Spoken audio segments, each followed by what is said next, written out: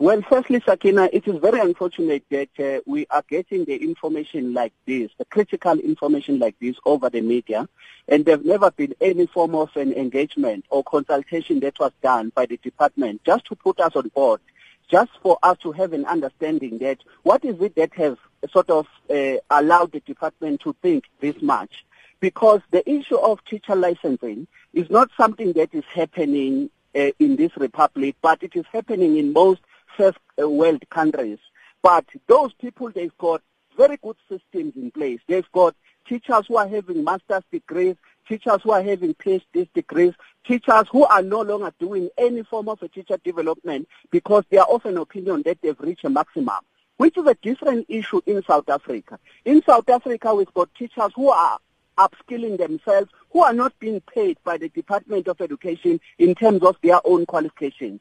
Teachers with master's degrees, teachers with PhD degrees, they are paid as if they have a 4-year qualification. We are the ones who have been pushing the department, requesting the department to recognize the qualification when people are to be promoted. But all those things have never been done. So that is why now we are asking ourselves that we are failing, in fact, as Natu, to see how is licensing will solve the problem of education in the Republic of South Africa.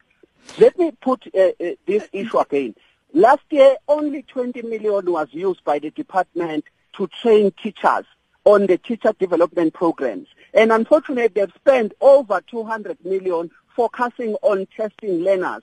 So that is the concern that we are having. We are saying we want to have systems in place for teachers to develop themselves, and we want those people who have went out of the way trying to upgrade their skills, using their money to be compensated so as to encourage people to upgrade their teaching skills.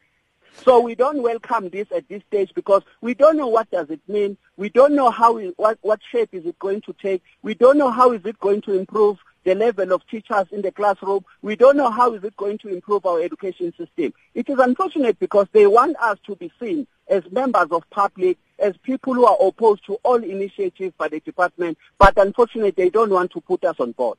Mr. Thompson, how would you assess the quality of those development programs that are offered by SACE, the South African Council for Educators?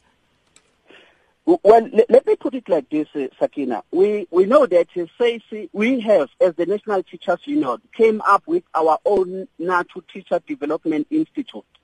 We have submitted programs to South African Council for Educators, and we have been accredited for that.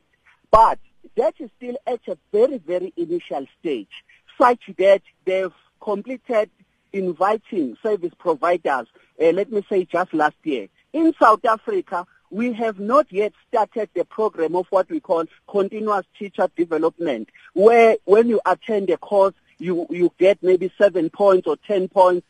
We are still at an initial stage. Teachers have not been, all teachers, the post-level 1 teachers, the classroom teachers, they have never been registered with the program as yet. It's only the principals of schools who were registered the year before last, and last year were just deputy principals, and they've never been subjected to any form of an official training program. So that is why we are saying the department is just jumping the gun, because at the moment we don't have any effective teacher development programs. We have never tested what has been proposed or put forth by South African Council for Educators. Hence, it is a shocking call that has been made by the department to say South Africa is one of the few countries that are having serious shortfalls of teachers. So you cannot at this stage say you want me to go and spend 4 years in the university trying to become a teacher, and after I've completed my degree, you want me to be provisional educator for the next 3 years, which means the teacher qualification is going to take 7 years now for you to be fully employed by government. So why should I become a teacher than becoming a doctor and an engineer? People are well paid and well respected in the Republic of South Africa as compared to the teachers in the country. So, Mr. Thompson, you saying that teachers currently are not registered, it's just principals and deputy principals? Yes, in fact, this year they will be registering now the head of departments. What do we mean about registration? It means that if you go and enroll for a specific course, if you complete that course and then you submit your qualification, your extra qualification to the South African Council for Educators, and then you will get points.